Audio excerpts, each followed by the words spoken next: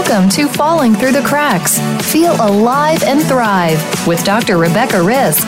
Do you ever feel that even though nothing seems seriously wrong and you pass all the medical tests, that you still feel that your health, pain, and fatigue are completely out of control? It doesn't have to be that way. Listen to the tips and suggestions given on our program today and take back control of your health.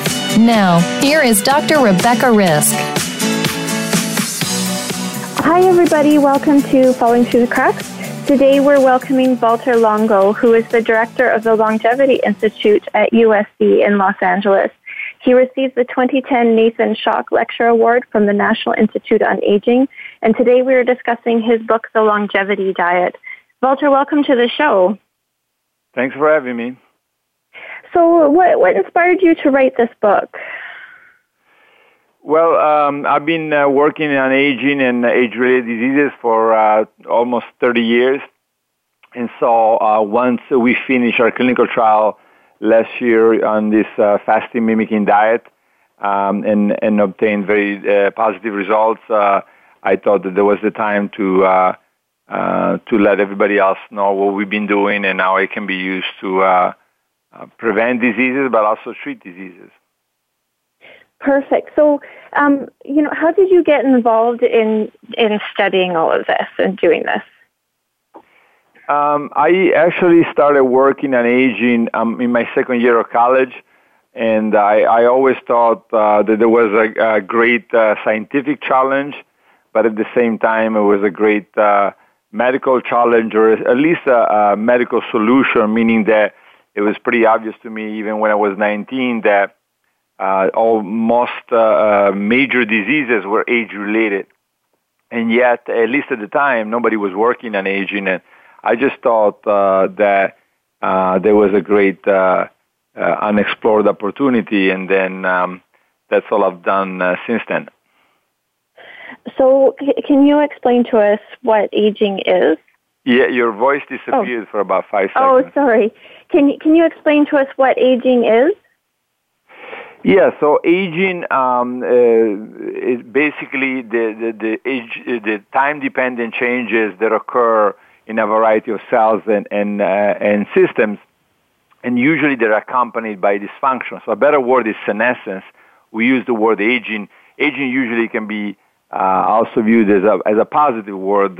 Some things the age get better, but senescence is a better word, but referring to the age-dependent changes that usually come with dysfunction. And this dysfunction is caused by, let's say, DNA damage to proteins, and damage to lipids, etc., inside of a cell and also outside of a cell that eventually make these cells and systems less functional. So, I mean, we all know about aging. We age, and I mean, most people probably aren't thinking about DNA damage or thinking about how they feel. But, is that something that we can change? It's something we can certainly change the aging to the point that we can minimize its effects on dysfunction and disease, right? So, for example, we've been following this population in Ecuador, human population that lacks the growth hormone receptor. And we have known for decades that similar mutation in mice causes a 50% lifespan extension and also a major decrease in diseases. And we've shown in these people that they rarely develop cancer, rarely develop diabetes.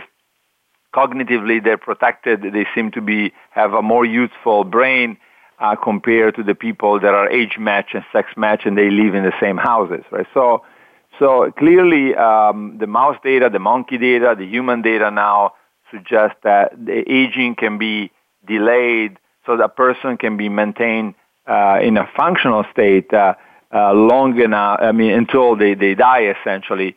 And, for example, I was following Emma Morano, the oldest person in the world, up to this last year, where when she died at 117 years of age. And Emma was still eating on her own. She really didn't have any diseases. Her memory was good. So up to 117, she managed to live a pretty healthy life. And this is what I call juventology.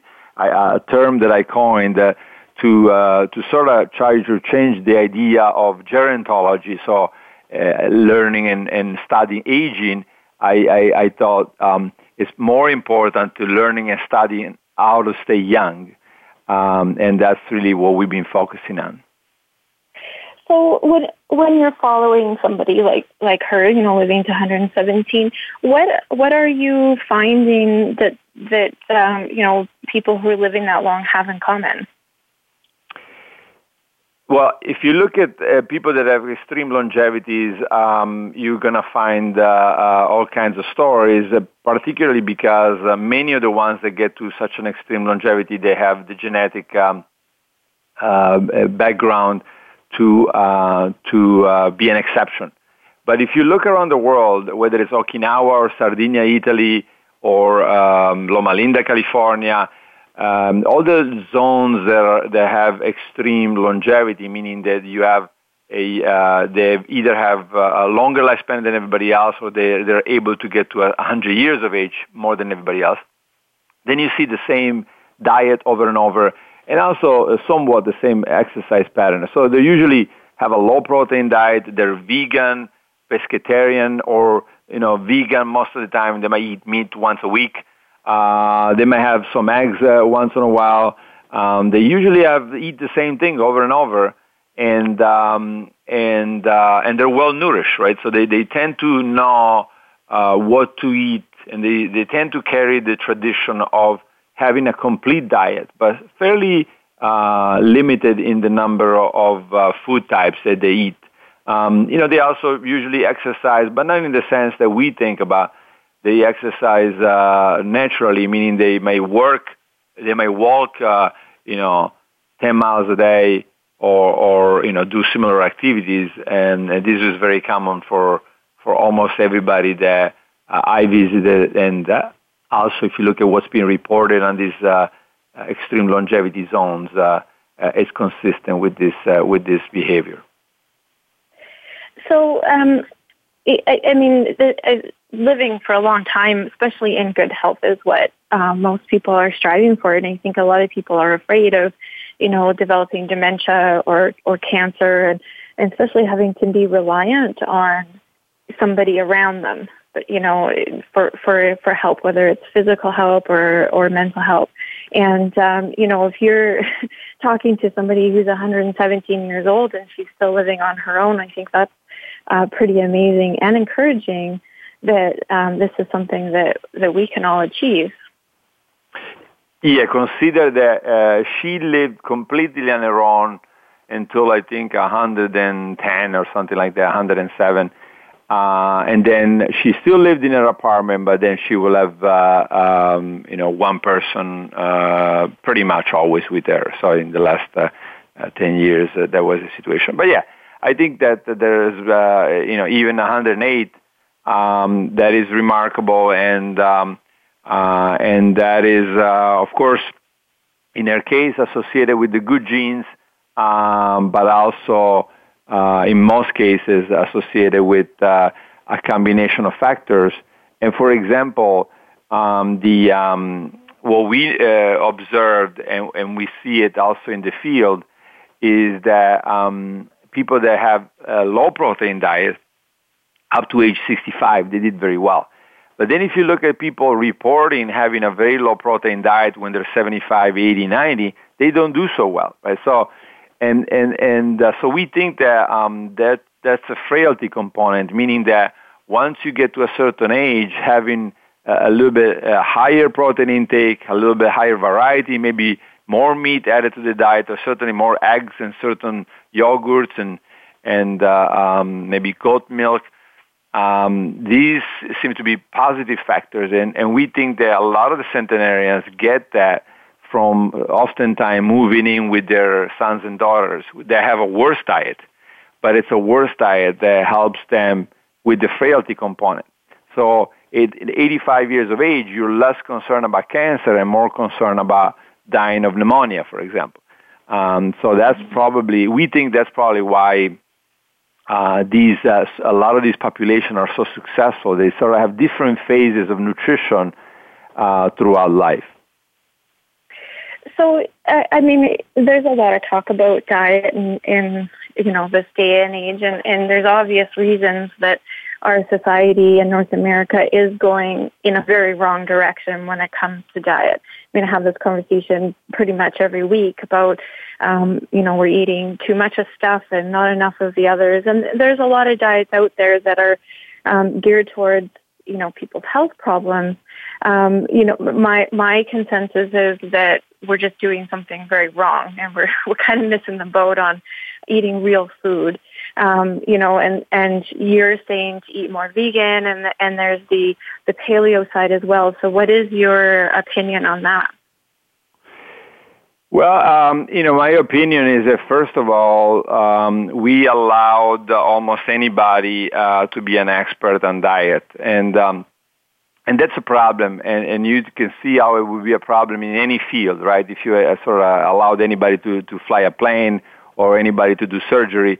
And this is the same way. People underestimate how complex the biochemistry that depends on the diet is, and also how complex the diet composition is. So, the paleo diet, I think the people are confusing short-term effects and maybe effects on one thing with long-term effects on the aging process, right? So, in the end, let's say there's something, if you had a paleo, let's say a high protein, high meat diet that makes your cholesterol be lower, it may be completely irrelevant if that same diet increases your chances of developing cancer by threefold and Alzheimer by twofold, right? So now you have a little bit less cholesterol, you may have lost some weight, and then you might have a much higher chance of developing all kinds of problems later on.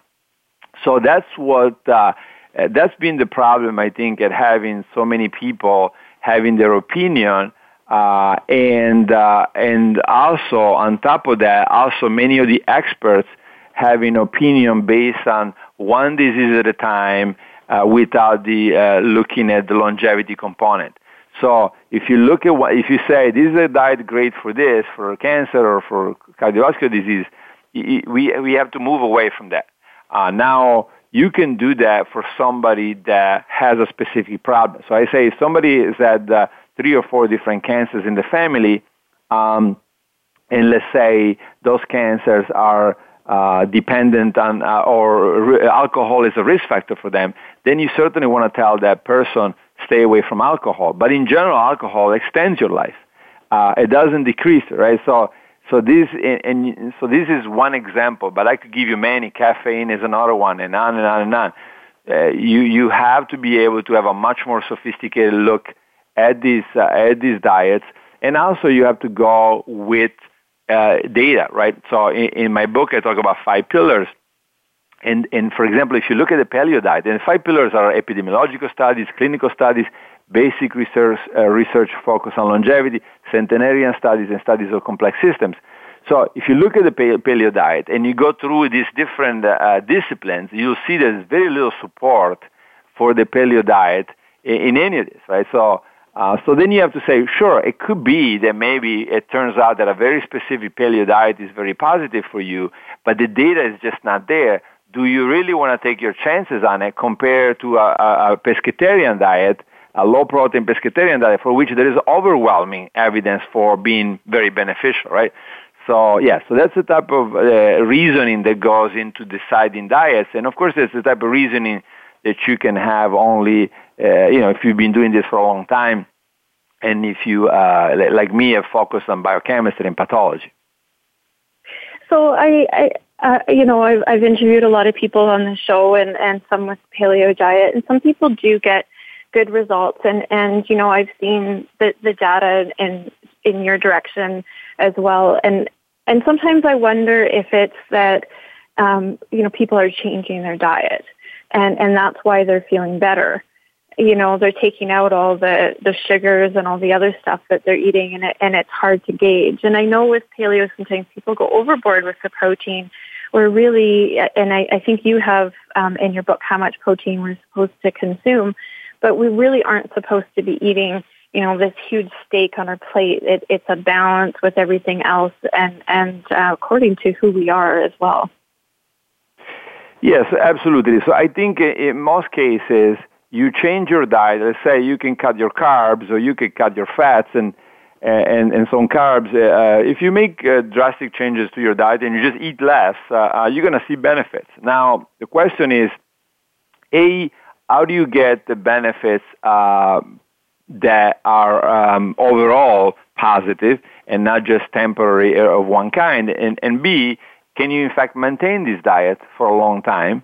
And so those are the things that are very important. So you can get lower weight in many different ways, but which one is the healthy way, and which one is a healthy way that you can maintain for the rest of your life? Also because you're enjoying what you're eating. So a lot of people, for example, attack carbs, but carbs, if you look around the world, are by overwhelmingly the number one type of micronutrient, right? So in most diets for people that have record longevity, they eat mostly carb, but they don't eat a lot of starches. They don't eat a lot of sugar. So people, again, because there's so many people that are not experts in this field, they tend to put carbs all in the same category.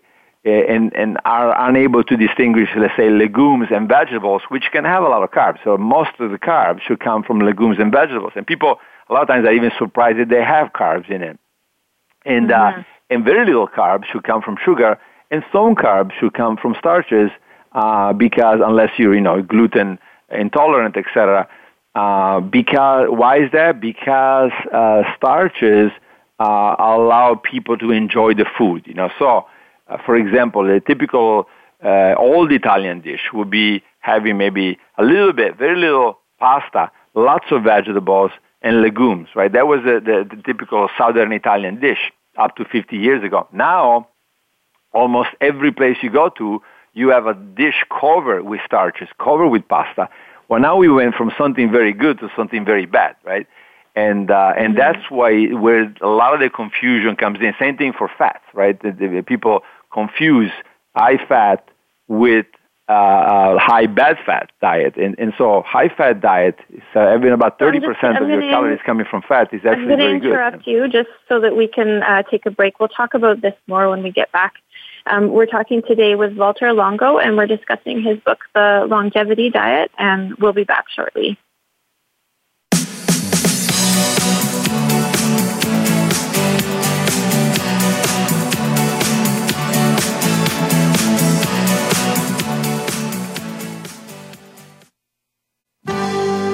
Your life, your health, your network. You're listening to Voice America Health and Wellness. The largest syndicated alternative health talk program has come to the Voice America Network. The Dr. Bob Martin Show is the program that will answer your health questions and help you to heal your own body of many different ailments. Each week, you'll hear the answers that Dr. Bob gives to his callers that help them to be their own doctor most of the time. We'll also discuss developments on the healthcare front and what you need to do to keep your body in top form. The Dr. Bob Martin Show airs Wednesday mornings at 9 a.m. Eastern, 6 a.m. Pacific on Voice America Health and Wellness. The Voice America Live Events channel is here now to showcase your corporate, individual, or organization's live event. Visit voiceamerica.com/live events to see all of our past live events and find out more. Whether it's a multi-day conference, special speaker, or single-day event, we've got everything to make your event a success. We can do a few hours or a few days. For more information about taking your event to the next level, call Jeff Spinard at 480-294-6417 or email info@voiceamerica.com. Again, that's Jeff Spinard at 480-294-6417 or send us an email to info@voiceamerica.com. Voice America is where you are and where you want to be. Join us around the globe as we broadcast live from some of the most interesting events available. Don't forget to view all our live events, including on-demand access to past events that you may have missed by visiting voiceamerica.com/live events. Your life, your health, your network. You're listening to Voice America Health and Wellness.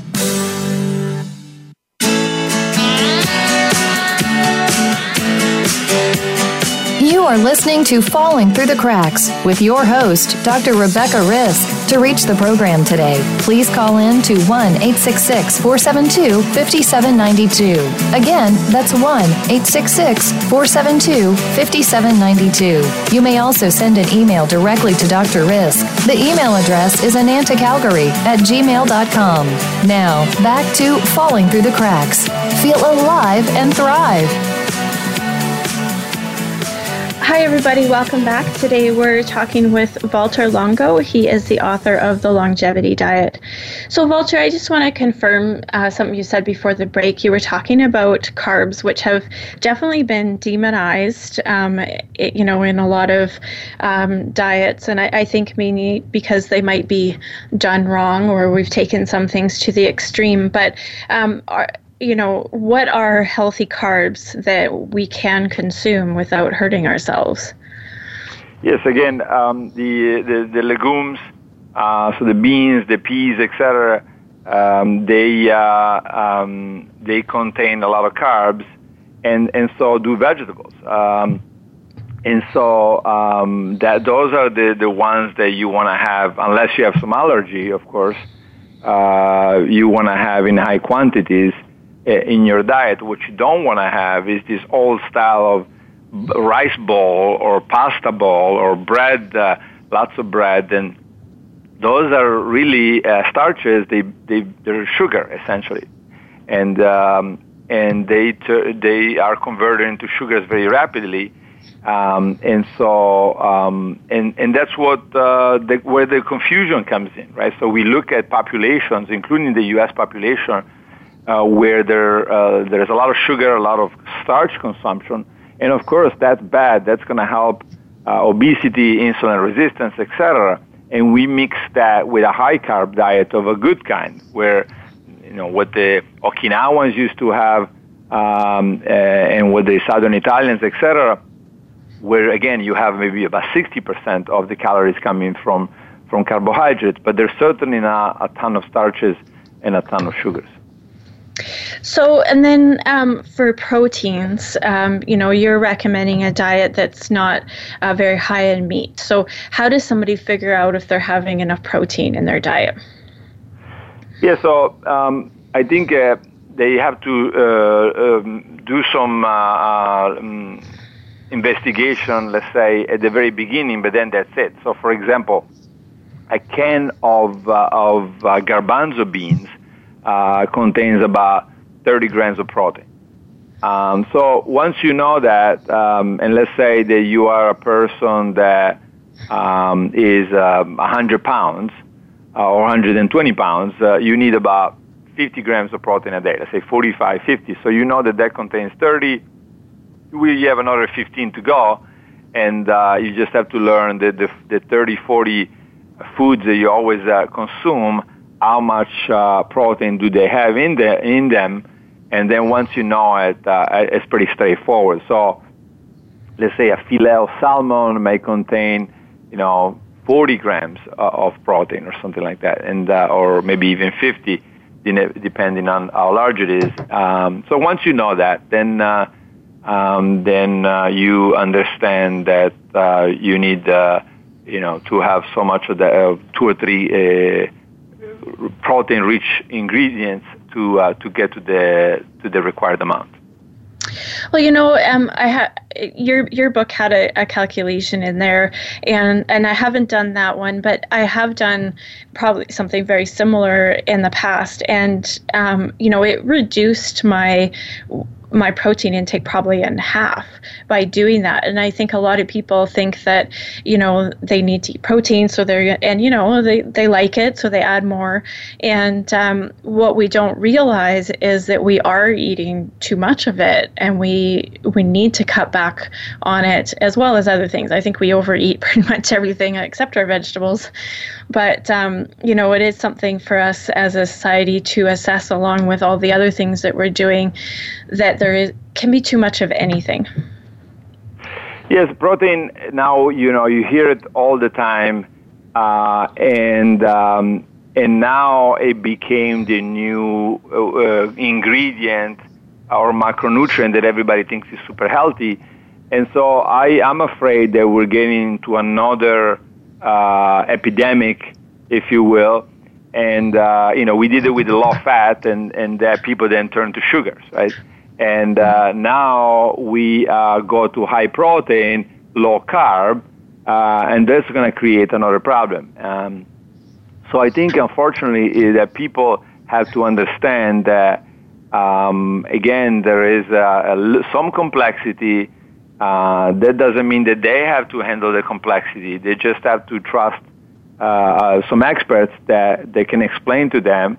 For example, you have to have enough proteins, and but that is, in the book I talk about, let's say 30 grams of proteins together with muscle training can optimize the muscle synthesis. So if you have enough protein in a single meal and you combine it with muscle training, then you're probably going to have you're going to maintain a good muscle mass. Now, you might want to have some extra protein during the day, again, to get to the level that I mentioned earlier, but seems like 35 grams in that one single meal is probably enough to maximize protein synthesis in the muscle.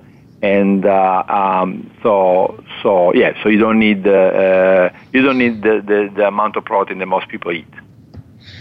So and with fats, of course, they were demonized a while ago, and then now we're realizing how important they are. So what's your recommendation with that? Sorry, I didn't understand. What's my recommendation with fats?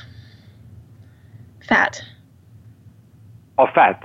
Yeah. Fat, the recommendation is there should be about 30% of the calories, so much higher than most people consume, but not entering that high ketogenic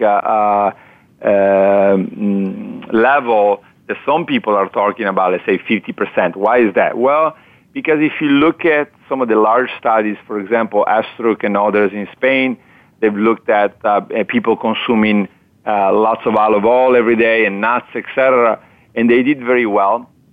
But I also like the fact that if you go with 30% of fats, let's say from salmon, olive oil, nuts, it is very common. If you look around the world, some population don't do it. For example, the Okinawans have historically a very low-fat diet, but some of the population do, the Greeks, the Italians. So it seems that it's enjoyable. It pushes you sufficiently into a ketogenic mode, but not so much that we maybe get surprises after somebody does it for 20 years. So 60, 30, 10, I think is a good way to go, with 30% of the calories being from fat, but the good fats, mostly plant-based or all plant-based, and maybe a little bit from fish, and that's it. So you're saying that eating the fat can put you in a ketogenic state? Yes. So now you're hearing a lot of these ketogenic diets, and the problem with that is that if you push yourself, let's say to 50, half of your calories coming from fat, now you're in a territory that is largely unexplored. Almost nobody around the world eats like that. Certainly nobody that has a long lifespan historically, right? So now you're pushing your body into a mode, into an unexplored territory, and that is the danger of it. It may be that you do very well with it, but you're really taking a big chance, and that's why I say much better to stick with what we see in population like the Greeks and the Italians, and maybe even some Costa Ricans. Keep the fat at about 30%, and you can do that just by eating a good amount of olive oil every day, and some nuts, and maybe salmon a couple of times a week. So you spoke before the break about the 5 pillars of longevity. Can you just explain that a little more for us?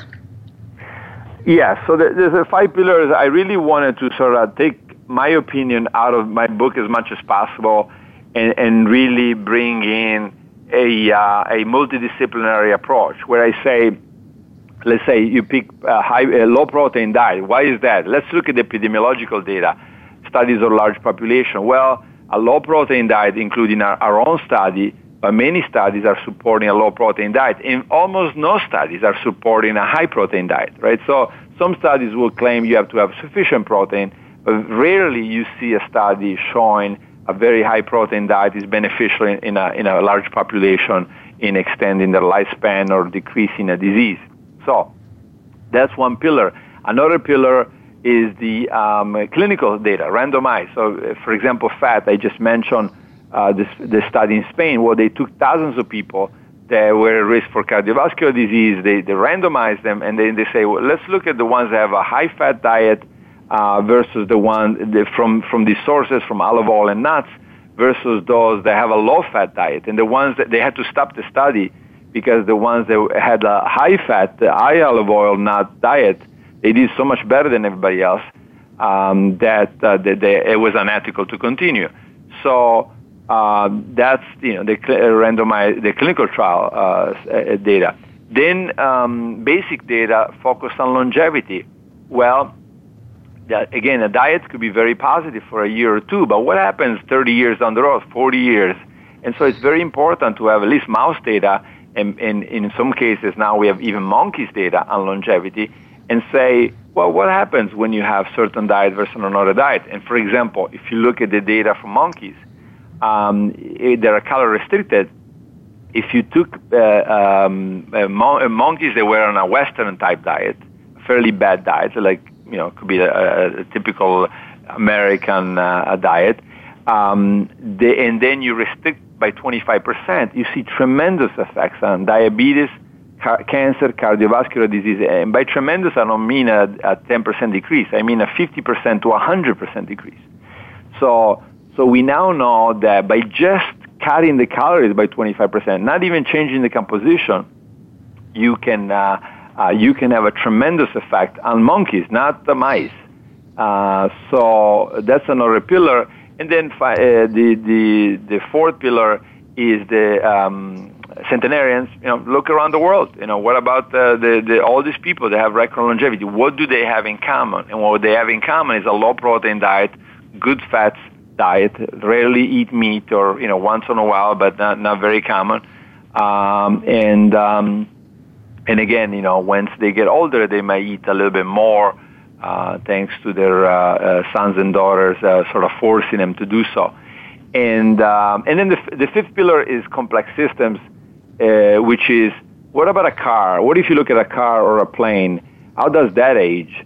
And what can we learn from something that we built and we know exactly how it's built and the way it ages?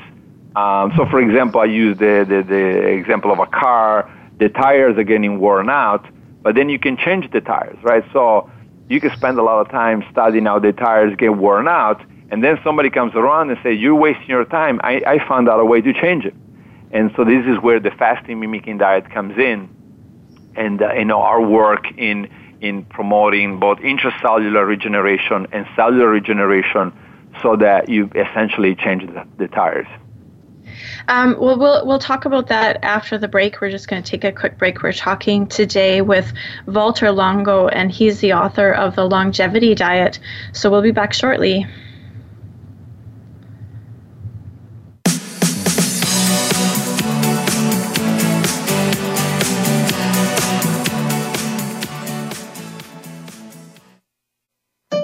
Opinions, options, answers. You're listening to Voice America Health and Wellness. Take us on the go. It's even easier now. The Voice America Talk Radio Network has launched our mobile app for iPhone, Android, or BlackBerry. Visit the Apple iTunes App Store, BlackBerry App World, or Android Market to download the app powered by Aircast. It's free and no registration is necessary. In minutes, you could be enjoying your favorite Voice America Talk Radio host, no matter where you are, in the car, out and about, while traveling, or anytime you can't be close to your computer. Catch up on the archives you've missed or discover new shows on the spot. Search Voice America at your favorite app store. What causes us to be sick? We're not talking about the actual illness or the scientific cause of illnesses. We're talking about your body and health. Listen for the healing whisper of return to peace. Each week, host Dr. Marianne Chase shows you how to listen to your heart to identify poor health, stress, and disease. You'll learn how to heal energetically and spiritually, as well as physically. It's time to depend less on the drugs and more on the heart. The Healing Whisper airs live every Friday at 11 a.m. Eastern Time, 8 a.m. Pacific on Voice America Health and Wellness. Follow the Voice America Talk Radio Network on Twitter. We're at Voice America TRN. You'll get the latest fix on what's happening with our shows, this week's featured guests, and general happenings that you should know about at the Voice America Talk Radio Network. Now you don't have to miss anything when you're away from your home or office. Just go to twitter.com/Voice America TRN or follow along with us at Voice America TRN, the Voice America Talk Radio Network. We're on the cutting edge of social media. Can you keep up? Opinions, options, answers. You're listening to Voice America Health and Wellness.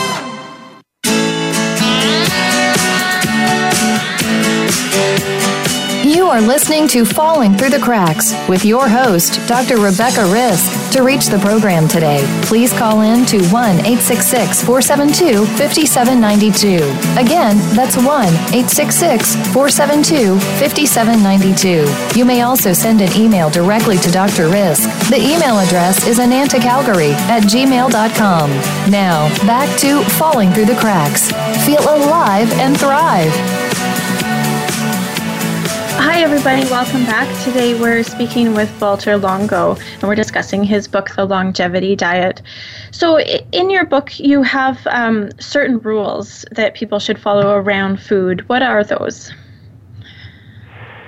Well, some of the major rules are, for example, something coming out of Sachin Panda's lab and a few other labs. It's called time-restricted feeding.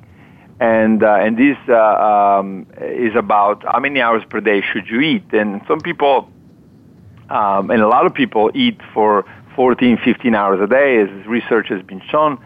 And instead, it's clear that we need to stick with about 12 hours a day, not much less, not much more. Why is that? Well, if you go to 15 to 16 hours a day, so if you start eating, let's say, at 8 a.m. and you end at midnight, usually that's associated with metabolic problems and also with sleep problems. Now, some people now are starting to do the opposite, are starting to fast for 16 hours a day, and that's also problematic. There are a number of studies now showing, for example, gallbladder formation and gallstone removal is associated with long fasting periods. So if every day you go you fast for 16 hours, that could be problematic. You might end up needing a gallbladder operation. Also, several studies now are showing breakfast skipping is associated with increased cardiovascular disease and increased overall mortality. And so, obviously, we don't know why that is. Is it the breakfast, or is it something else that the people that skip breakfast do? But certainly, if you fast 16 hours a day, you're most likely going to skip breakfast, and that's it's got an association with something negative, and so that's probably not a good idea. So best to stick with 12 hours. The other rule that I go against is this idea of eating 5 times a day or even 6 times a day, having small meals. Everybody's heard this. And clearly, this doesn't work. We're now in the United States at 70% people are either overweight or obese. And this has been associated with this 5 to 6 time meals a day recommendation. So in the book, I talk about if you're overweight or you tend to gain weight, go to 2 meals a day plus a snack. So keep the 12 hours feeding state, but 2 meals, let's say breakfast and lunch or breakfast and dinner, and then have a snack for your third meal. And that's probably the best and safest way to go. And then, what I mentioned earlier, low protein up to age 65, then go to a moderate protein intake. That's another important rule. Nourishment, be nourished. A lot of people become vegan, and they go from one problem to the other. So they go from maybe, lots of meat, etc., which can promote certain diseases, to being malnourished, low proteins, low vitamins, maybe B12 deficient, maybe vitamin D deficient, maybe omega-3 deficient. And that's probably as bad as having a bad diet. So the nourishment is very important. Yeah, so those are some of the rules. And, of course, maintain a not only weight, normal weight, but also look at your abdominal circumference. It's very easy to measure, and maintain a normal waist circumference. And I showed the measurements in the book. So, I'm glad that people are talking about the meal frequency, because it was about 10 years ago where I read about the snacking part not being great for our blood sugar and all that. And the only thing I changed was to go to 3 meals a day instead of the 5 everybody had been told to do for years. And I lost 10 pounds without changing anything else. And I also felt freer because I didn't have to eat all this food all the time. And, and when people are talking also about how we are as hunter and gatherers, if we just want to look at that, we didn't eat 5 to 6 times a day. We didn't even have that much food available. And I'm sure nobody has the time to do that. So I'm not sure where that advice came from, but I feel those advices better, I think came from some studies that might have been done in a hospital, right? So if you feed somebody in a hospital, if you could actually, keep them in a hospital and feed them exactly the right amount, and everything is controlled, it may have some benefits, but that's not reality. And when you get out there, you can imagine somebody gets to 8 p.m., has only eaten twice, and now starts thinking, my doctor told me to eat 5 or 6 times, so I got to eat another 3 meals, and I would not be surprised if this happens all the time. Well, there's that, and I think that that can also make us realize that not realize that we're eating too much. And that's where a lot of our problems have come in, is that our calories are too high. And when I have people change this habit of theirs, they always come back and say they're hungry. But really, when we count everything, it's just that they were eating too much. And their body just has to adjust to eating the right amount because it was trained to feel a certain way. And, once they get over that, they feel better and more energy, and of course not trapped by eating so often. Yes, I think it's almost impossible if you eat 5 or 6 times a day to really realize what you're eating, how many calories you eat at every point. And also the stomach, I say when you eat the right foods, let's say lots of legumes and vegetables and a little bit of starches, you can feel the stomach, right? And the stomach sends signal. This is what bariatric surgery is based on. The stomach sends signal to the brain, I'm full. And if you have small meals, that signal never reaches the brain, at least not the fullness. And that's where you're probably always hungry. And so that's probably also contributing to this overeating behavior.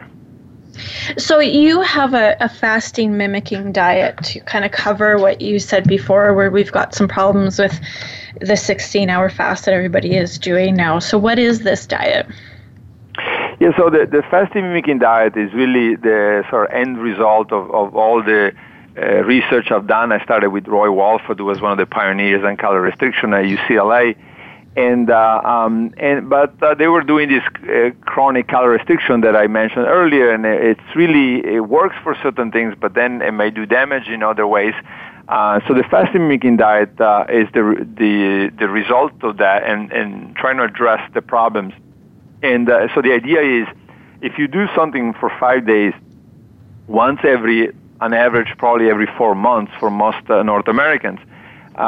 If you do 5 days every 4 months of this diet that is equivalent to fasting, would you get long-term benefits?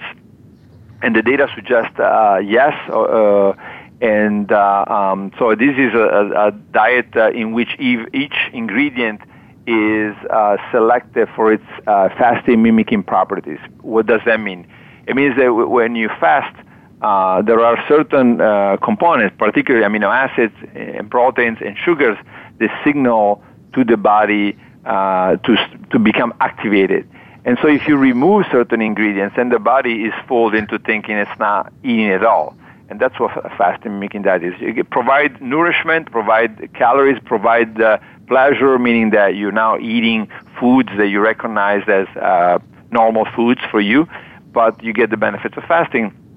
So we tested this clinically, and in the clinical trial, we did the 3 monthly cycles in a row for 5 days, and then we tested the effects, and this had very strong effects on many disease risk factors in the people that had those in the high range. So this range from cholesterol, triglyceride, blood pressure, fasting glucose, systemic inflammation measured by C-reactive protein, IGF-1, which is a potential risk factor for cancer. So all of those in people that had high levels of them to begin with came back to lower level, and in many cases came back to the normal range and not the high risk range. So we think that this is powerful, and we believe that now there are thousands of doctors in the United States and Canada that are recommending this prolonged fasting mimicking diet, and we believe that it can be next to the pharmacological interventions, and hopefully doctors start going to these FMDs first, see how the patient does, and then they make a decision whether to put them on drugs or not. So what would this look like if somebody decided to do this? Like, how often are they doing it, and how long for? Yeah, so the recommendation is, well, first of all, I recommend that the people use what was tested clinically. I don't make a penny out of it. Everything goes to the foundation called Create Cures Foundation. And but we felt that it was important to standardize it so that it's safer and effective for people. And this if somebody is obese and has a couple of risk factors, say high cholesterol, high blood pressure, the recommendation is to do it once a month for 5 days. If somebody is on the other side and is perfect weight, has a pescatarian diet, is very healthy, exercises a lot, this person might have to do it twice a year. Okay, and what does that 5 days look like? The 5 day it has lots of nut bars, vegetable soups, lots of good fats, and a number of other ingredients. I think it's got about 66 ingredients. And this, we make it look like normal food, but in fact, every single ingredient that took years of developing and making sure that it had fasting mimicking properties. And so it's fairly sophisticated, but to most people it looks fairly straightforward. And I think over 35,000 people have done it now, and most people can get through it without much problems. So is there a restriction on calories? Like if we're not really fasting, but fasting, you say, or are we eating the same amount of calories, just choosing different food? No, the calories are reduced. So some of the properties of fasting mimicking properties you get from less calorie, but on day 1, for example, you have 1,100 calories. So it's fairly high, and on day 2 to 5, you have about 800 calories. So it certainly uses the calorie restriction for 5 days, but that's maybe part of the effect, and the major part is the composition of the diet. Okay, so now, is there any way people can get more information if they're wanting to look at doing this for themselves? Yeah, so of course the book is all about that, the longevity diet. And then, also the book, all my royalties go to the Create Cures Foundation. And they can go to prolonfmd.com, PROLON FMD .com, and they can look up the Prolonged Diet and see how. I'm not sure. I mean, the United States is available. I think it's also available in Canada now, but I'm not sure. It looks like it's available on Amazon.ca, and it might be available in other stores. I want to thank you so much, though, for joining me today. This was a very informative episode. Okay, thank you. I want to thank everybody for listening today. Just be sure to make today a great day.